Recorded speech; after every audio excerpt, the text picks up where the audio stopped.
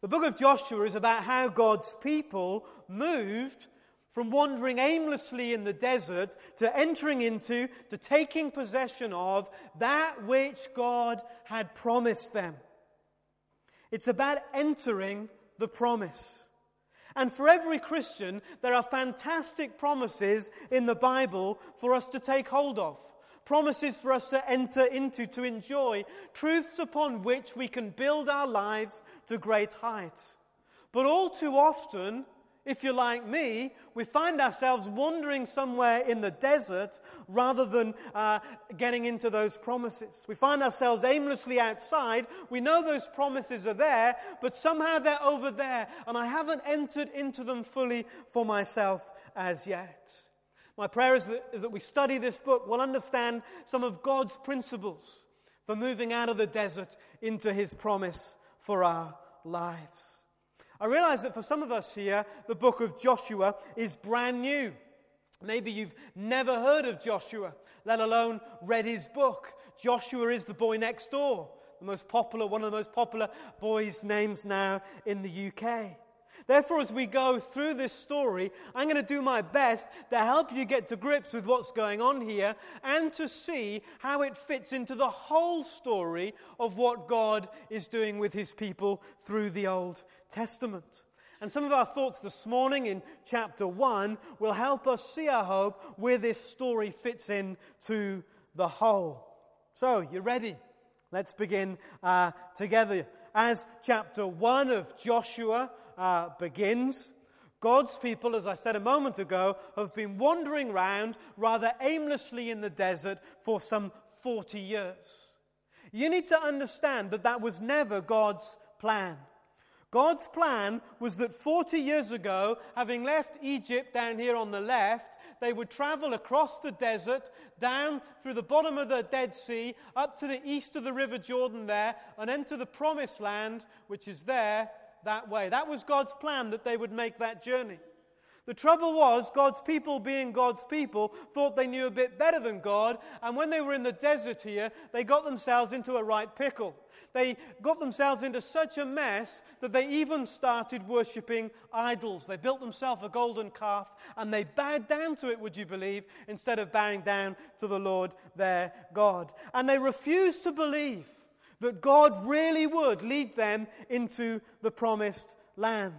It all went terribly wrong. And as a result of their disobedience, they ended up spending some 40 years wandering around in the desert. That was never God's intention, but that's how it ended up. But now, at the beginning of Joshua, a new generation is ready to trust God, and there they are camped to the east of the Jordan, ready to cross the Jordan and enter the promised land. This book is for all those who, with renewed trust and vision, want to leave the desert behind and get into God's promise. And the first thing they discovered as they camped to the east of the Jordan, as God began to speak to them afresh in Joshua chapter 1, the first thing they discovered is that God had a plan for them. You need your Bibles open. You need Joshua 1 open in front of you to grasp what we're saying here. Some will be on the screen, but not all of it. It's page, whatever page it is. Page 216. 216. If you're using the Bible that's in front of you in the pew. So there they are, camped to the east of the Jordan, believing this time that they're going to move into the promised land. Now then, verse 2, you and all these people get ready to cross the Jordan River into the land I'm about to give them, to the Israelites. God is speaking to Joshua. God had a plan, and the plan was to give them the land. But before we understand something more about this plan of God to give them a land, why a land, and why was He giving this land to them anyway? Before we think about that, we need to notice very clearly whose plan it was. Look at me with these opening verses in your Bibles. Joshua 1, verses 1 to 5. God is speaking to Joshua. Hear the strength of the first person beating like a drum. Moses, my servant, is dead. Now then, you and all these people get ready to cross the Jordan into the land I am about to give them. I will give you every place where you set your foot, as I promised Moses. Verse 5, as I was with Moses, so I will be with you. I will never leave you or forsake you. Verse 6, be strong and courageous. You will lead these people to inherit the land I swore to their forefathers to give them. Hear the beat of the drum. I and I and I. Who's the I? It's God. This is what God was doing. Basic to our understanding of this book is that here is not a story about what Joshua will do, and it's not a story either about what God's people will do. This is a story about what God will do. And because it was a story about what God would do, it didn't matter one jot that Moses was dead, because God was still alive. Hallelujah. You see, it was the most ridiculous time. Excuse me, I'm going to have a slip of this. I hope it's been changed since I was last here. Humanly, it was rubbish.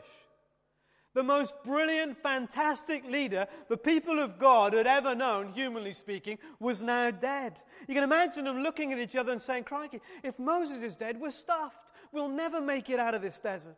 No, God addresses Joshua in verse 5 very directly. As I was with Moses, so I will be with you. What was about to happen was not going to be about the people, nor about their leader, but it was going to be about God. And this is the perspective that is the fundamental difference from staying somewhere lost in the desert to moving into God's promise. It's to realize that the story of your life is not about you, but it's all about God. You see, in every single part of your life where you think the story is about you, you remain in the desert. Your work, your relationships, your church, your family, your networks. If it's about you, you're stuffed. If it's about me, I'm stuffed too. They would only make it into the promised land if they were to understand and know it was God's story, not theirs. They would only stay, as we shall see in chapter 7. They will only stay in the promised land if they remain true to it being God's story and not theirs. It's a hard place to start a new term together, isn't it? But if really the bottom line is that you want the story of your life to be about you, then forget it. That's not the deal. It's never been the deal. Rick Warren, presumably still wearing colourful shorts and laughing at his own jokes, was absolutely right in the first 4 words of his book. It's not about you. God's people spent 38 years wandering in the desert because they wanted the story to be about them. Only when they were willing for it to be about God did they enter the promise. And Christians can spend just as long in the desert for exactly the same reason. Sure, they're Christians, and God is certainly a part of their story, but that's the problem. It's still their story, and they wonder why they're not living in the blessing that God speaks of in His Word. Maybe right at the outset, some of us, all of us, need to repent this morning for treating life as if it's our story. It's so easy to do, isn't it? Every single day, what I listen to, what I watch, what I read, almost from everywhere, so it's inescapable, I am being told that my life is about me. But it's not. But it's not. It's about God. And it always has been, and it always will be. Are you willing this morning for your life to be God's story? That's where the book of Joshua begins. And if they weren't willing, the book never would have been written, and the stories we will read never would have happened. It was about it being God's story. So, God made a plan. It was God's plan, God's story. But what was the plan? Why was God giving them this land anyway? Well, to be honest, it wasn't really about the land. It wasn't really about the land at all. God's plan was so much bigger than the land. Let's think about it for a minute. And to understand God's plan, we need to go right back to the beginning. The Bible says right in the beginning that having made a beautiful world, human beings rebelled against God. Our rebellion was a catastrophic disaster, wasn't it? All around the world, every single day, we see the catastrophe of our rebellion. We found ourselves separated from God, struggling to get on with each other, and the whole world just not working like God had intended. Pain, sickness, disease, violence, hatred, death, all became part of the story. God was gutted. He loved us so much, and now he'd lost us. He could hardly bear to see the mess we were in. And his heart was crushed that we didn't know him anymore. We didn't know him anymore. Remember that very powerful moment in Genesis chapter 3? God goes walking in the garden and says, Adam, where are you? It wasn't that God didn't know where Adam was, but Adam no longer knew where he was. So God set in motion a plan to win us back. Isn't that fantastic? God's plan was this. God's plan was that he would start with one man and his family. And he would bless that one man, and he would bless that one man's family so that they would grow to become a great nation of blessing. And that God would continue to pour out his blessing on this great nation so that they would become a blessing to all the nations of the world. And so beginning with one man, God would win us back. That one man was Abraham. And you can read about its beginnings in Genesis chapter 12. And I'd like to take you there just for a moment to Genesis chapter 12, and particularly to this summary verse of God's plan in verse 2. Because God is beginning to explain to Abraham what this plan is all about. And God says to Abraham way back, I will make you into a great nation, and I will bless you. I will make your name great, and you will be a blessing. I will make you into a great nation. The book of Joshua is about God giving the people a land into which they could be that great nation. But it was not about the land. It was about the blessing of God going to the ends of the earth. That was the heart of God's plan. It was his blessing, not the land, that matters. Notice the two key elements here in this promise. I will make you a great nation, and I will bless you. First part of God's plan is that I will bless you. Second part of God's plan is that you will be a blessing. And do you know what? This is still God's plan for his people today. Several thousand years later, God has not changed. He still works in the same way, and he longs to bless you and to make you a blessing. That's God's plan writ large over your life, your family, your work, his church, writ large. His plan to bless you and make you a blessing. Jeremiah 29 verse 11 was our church text, a year ago, 2 years ago, 3 years ago. For I know the plans I have for you, declares the Lord. Plans to prosper you and not to harm you. Plans to give you a future and a hope. God still longs to bless. That's his plan. The rest of the Bible is the working out of this promise. Jesus, of course, was central to it, but that's another story. God's plan was to bless. But I meet many Christians who don't believe it. I meet many Christians for whom God is the giver of tyranny, not treasure. Burden, not blessing. They wouldn't generally say it. But when everything is stripped away in their most honest moments, they feel it and they think it. We find it easier to believe that bad things come from God sometimes than good things.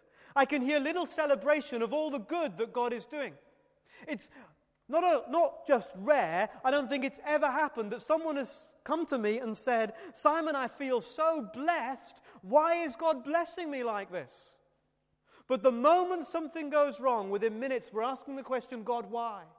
As if somehow he is personally responsible for the burden that we are now facing. As if somehow he wished this bad thing on us. There is a bent in humanity that finds it easier to believe that God is into burdens rather than blessings. And if you were brought up in the don't move, can't do, can't sit on a Sunday regime, perhaps it's understandable why you think God is into burdens and not into blessings. One of the greatest lies that Satan has spun among God's people is that God doesn't really want to bless. And even if he does want to bless, then he doesn't really want to bless you. Because you're not smart enough, or lovable enough, or worth enough, or good enough, or clever enough, or short enough, or tall enough. And we've lost touch of this truth that runs right through the pages of Scripture, that God wants to bless you. Why? Because he loves you and he likes you. I don't understand it either, but it's just the way it is. Hallelujah. You see, I can have a miserable day with my kids. We can be crabby. Oh, of course, we're a Christian family. When we come to church, we will be a Christian family. But when the doors are closed, sometimes we can be crabby. And we can be cantankerous. And we can get frustrated, maybe even angry. But at the end of the day, when my head hits the pillow, I just want to bless them because I love them. What was God longing as they wandered aimlessly through the desert? Hello? What's his plan? He was longing to bless them. But they were too thick-skinned and too stubborn-hearted. Jesus pushed it home, didn't he? He said, get your heads around this, people. If you, though you are human, evil fathers that sometimes haven't got a clue, even you clueless human beings sometimes know how to give good things to your children. How much more will your heavenly Father, from all the wonderful things about fatherhood comes, how much more will your Father in heaven know how to give good things? If you have not got that view of God, if you can't imagine God as a Father who on this Sunday morning, on the 3rd of September, just wants to bless you, then I have to say, with all the love for you in the world, you've got a problem. And your Christian life will struggle to grow. You've got God wrong. And until you get God right, not only in your head, but also in your heart, you'll find it almost impossible to enter God's promise. Because you can't really believe it's there for you. Quite a lot of my time in personal ministry is spent helping people to try and recapture this truth. That God is a loving Father who longs to bless them. And it's a truth that life experience has so often crushed and squeezed out of people, obliterated any sense of it from them because their life has been hard, and that we assume that that's God's will for us, and it's claptrap, and it keeps people in the desert for far too long. He wants to bless you, you know. Anyone else believe that with me? He wants to bless. And the second part, he wants you to be a blessing.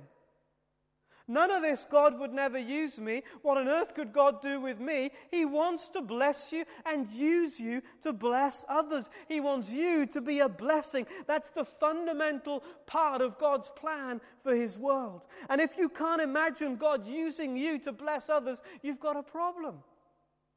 Because that's exactly what he wants to do. And we need to learn to believe in ourselves as much as God already believes in us. Why are you in your job? Why are you in this church? Why do you live in that street? Why have you got that family? Why do you know those people? To bless them. To bless them. That's what you're there for. Makes a difference tomorrow morning, doesn't it? To know you're there to bless them. That's why you're there. And so in these opening verses, God reminds Joshua that he's joining something big, part of God's great plan. Promised to Moses, verse 3, promised to his forefathers, right back to Abraham, verse 6, which takes us to the second major heading in this chapter. It was a plan that Joshua could have confidence in because it was based on God's promise.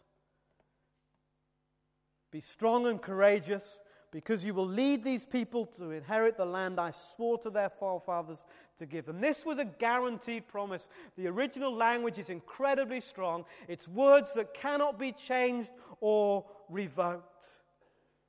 A promise that they could trust. What was the promise? The promise that it was that God would use them to accomplish his plan. I will lead these people to inherit the land I will give. I will use these people in my plan. It was time for them to act on God's promise. It was no good them sitting on the wrong side of the Jordan. that river that separated them from God's promised land, and saying, hey, it's fab, God's promised it to us. Now was the time for them to get up and to be strong and courageous and to trust God's promise.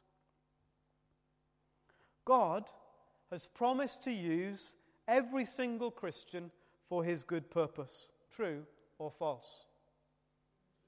True. You're absolutely right. The Bible reminds us that we are God's workmanship, created in Christ Jesus. Why? To do good works which God has prepared in advance for us to do. God has promised to use you. That's God's bottom line. We have to act on the promise. For all the truth of the promise, they would still be sitting the wrong side of the Jordan if they hadn't got up and acted on it. It was time to be strong and courageous because God had promised the land to them. And so in our day, it's time to be strong and courageous. Why? Because God has promised to use us, to bless us, and to make us a blessing. The trouble is, all too often, we find ourselves sitting around waiting for some great word from God when He's already given us His promise. Now is the time. Not to wait for what He says, but to get on with what He's already said. Now is the time to be strong and courageous, not because we're waiting for some great lightning bolt from heaven, but because He has already, in His word, said, I'm going to bless you and make you a blessing. Just get out there and be that blessing. Does God want to use us? Hello? Does God want to use us? Has God promised to use us? Will God use us? Good, you decide. We decide whether God uses us. Pray He doesn't do something mega in this nation and not use us, hey? Oh, God, use us. But we decide. You see, there's a story about a sitter and a stander. The sitter was smiling contentedly, reading a book as he sat at a pavement cafe. His sunglasses, Panama hat, tropical print shirt, Bermuda shorts, and spotless white running shoes matched his mood of permanent leisure. An umbrella kept him in the shade. On the table at his elbow sat a tall glass of iced tea and a shining white telephone. Yawning, he slowly turned a page in his well-worn book. He was about to take a sip of the iced tea when he heard a voice. "Hey!" cried the voice. He looked up. It was the stander. And she was approaching his table. He frowned, but only for a moment, and went back to his reading. "What do you know?" the girl greeted him, putting her hands on her hips. "Is that really you? Long time no see." Went the sitter, not looking up. "So what have you been doing all this time?" the girl asked. The sitter nodded towards his book, which he continued to read. "Studying, of course," he said rather proudly. The girl scratched her head. "Studying? Well, I guess that's..." And then glancing across the street, she gasped. "Hey," she said, "what's going on over there?" The sitter murmured. "An old man has just fallen down on the pavement," she said urgently. "Come on, we better go and help him." She ran off, leaving the sitter reading in the shade. Slowly he turned another page. It was his only movement. A minute later, the stander returned, panting from a dash. "Well," she said between breaths, "he's okay." She frowned. "Hey, how come you didn't come and help?" Irritated, he looked up from his book. "Because I'm waiting, of course," he said. "Waiting for what?" she asked. "For the call," he replied, nodding at the phone on the table. The stander shook her head. "What's the..." Just then she happened to look down a nearby alley. "Look," she cried, "that kid has just snatched a lady's purse. Come on, we can probably catch him." Off she ran again. And the sitter just sat. 2 minutes later, she was back, huffing and puffing. "Hey," she said, "what kind of neighborhood is this? People falling in the streets, kids snatching purses. And what's the matter with you? Hey, how come you didn't come and help?"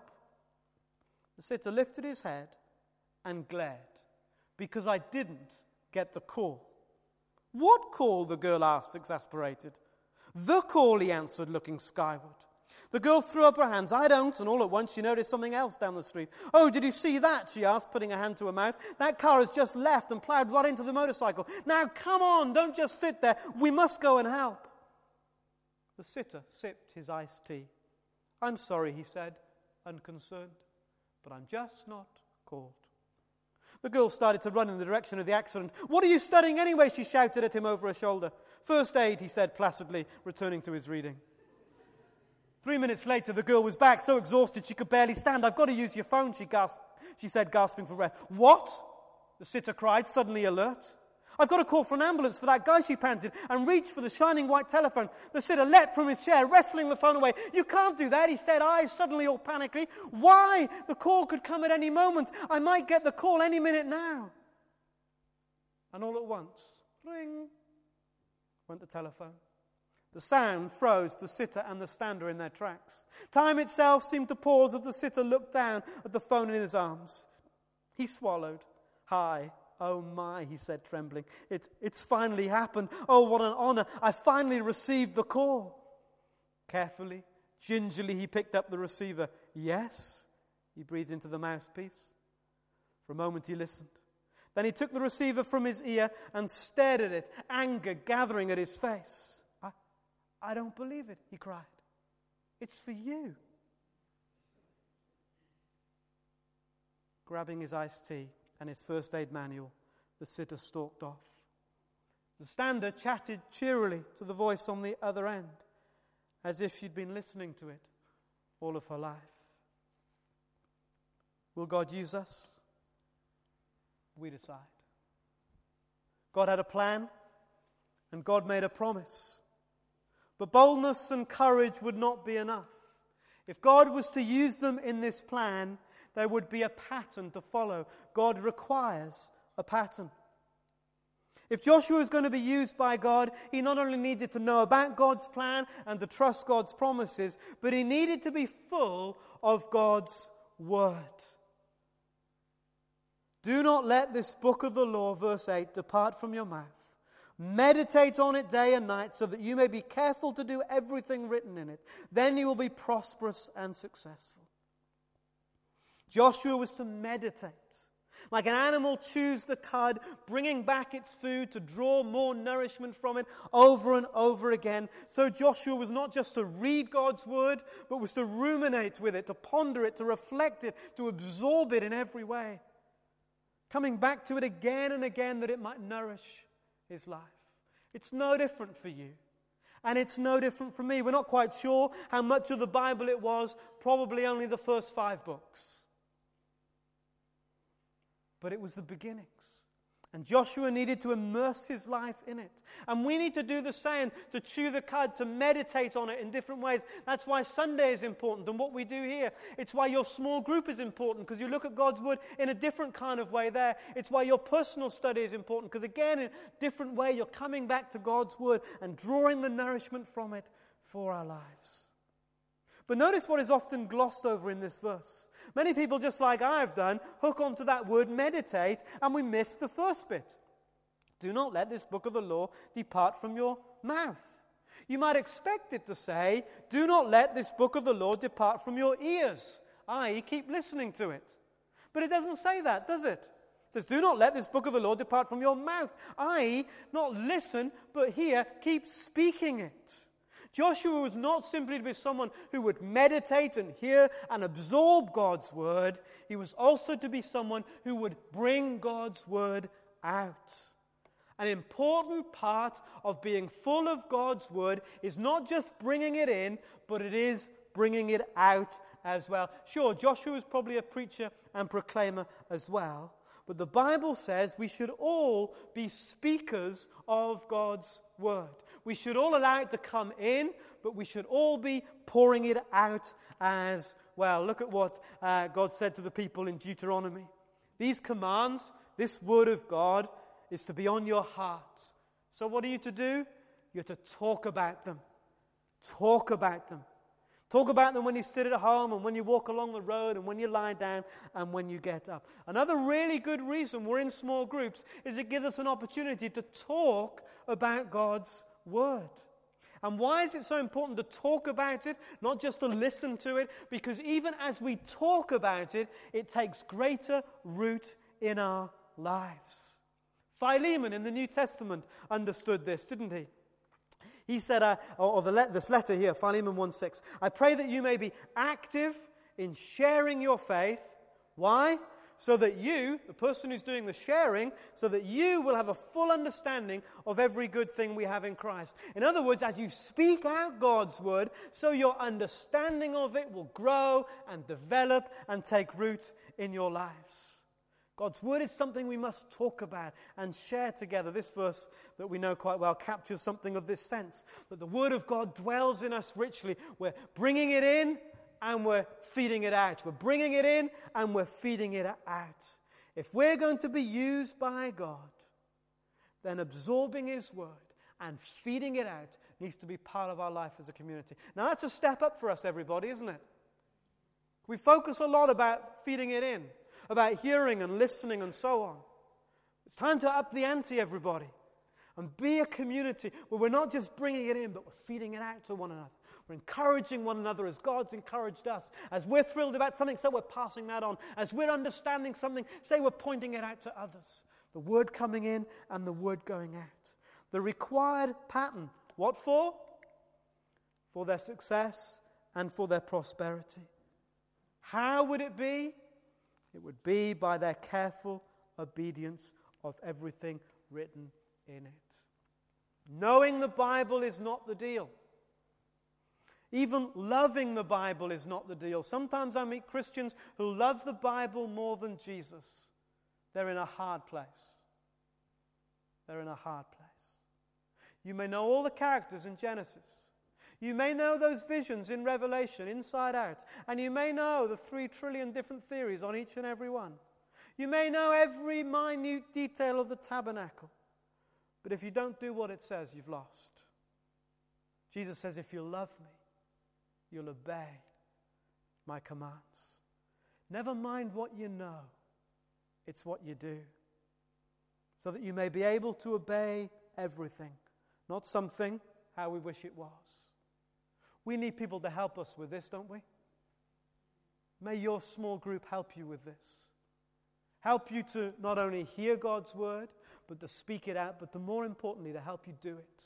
May your small group be praying for you as you try something new. May your small group be standing there to pick you up when sometimes you fall. May your small group be encouraging you to keep going when you feel like stopping. I need others to help me keep going at this, and you do too. And if Joshua and the people were going to be prosperous and successful, they had to live under God's word. Now maybe through 40 days you got this really sorted. Your studying of God's word, your praying was top notch. Maybe at another time in your life you had it sorted, but somehow at some point, somehow when it slipped. If you really want to leave the desert and enter God's promise, it's time to come back. Do not let the book of the law depart from your mouth. And so through these 9 verses in Joshua chapter 1, God has been speaking to Joshua. God had a plan and God made a promise. God requires a pattern. But we can't leave chapter 1 without very quickly looking at the end. Because without recognizing something else, the plan and the promise and the pattern will come to nothing. You see, the plan and the promise and the pattern was not for Joshua alone, but it was for everybody. God was looking for partnership. God was looking for partnership. Entering the promised land was for all God's people. So, go through the camp, tell all the people, get everybody ready. This is something for everyone. Nothing has changed. Entering God's promise is not for the odd solo Christian. It's for the whole church. And we get there only when we do it together. I need you to be all that God wants me to be. And you need me to be all that God wants you to be. And we need each other to be everything God wants us to be. Isn't that the truth? No room for solo hikes. No room for pioneers that are a million miles away from the rest of us. Together we move into the promised land. It was a heck of a job, wasn't it? 3 days to mobilize all of these people. All kinds of calculations are made about the number. Some people get up to 2 million. I doubt it was as many as that. But it was a vast number of people. 3 days. Those who were scared needed to be encouraged. Those who were too weak needed to be strengthened. Those who were lacking in faith needed to be built up. Those who'd lost the vision, what on earth are we doing this for anyway, needed to be re-envisioned. But they must have done a great job, because do you know what? When they went, they all went. That's a pastor's dream. It's a pastor's dream. When they went, they all went. No one was left behind. All too often we carry the pain of those who wouldn't come, those who didn't see the need to come, those too distracted to come, whatever. Those who were happy where they were. And as I look around this morning, I said, come on, let's do this together. Hey? We can move together, can't we? Hello? Thank you. It's not about ones and twos, is it? What's the point in getting a couple of people into the promised land if the rest of us are still wandering around the desert, not even realizing the others have left? It's about together. Together we move. And we've been sensing that over the years. Together we're on the move as God's people. So they moved together, no one left. They would have to work at it, though. Really work at it. You see, there were 3 tribes, and that's what verses 12 to 15 are about. There were 3 tribes who were going to settle to the east of the Jordan. So in a sense, they were as good as there. They didn't need to bother crossing the Jordan and getting involved in all the messy stuff of conquering the land. But Joshua said, no, you're to help your brothers. We're all in this together. No one settles till we all settle. All in the promise or none in the promise. We go together.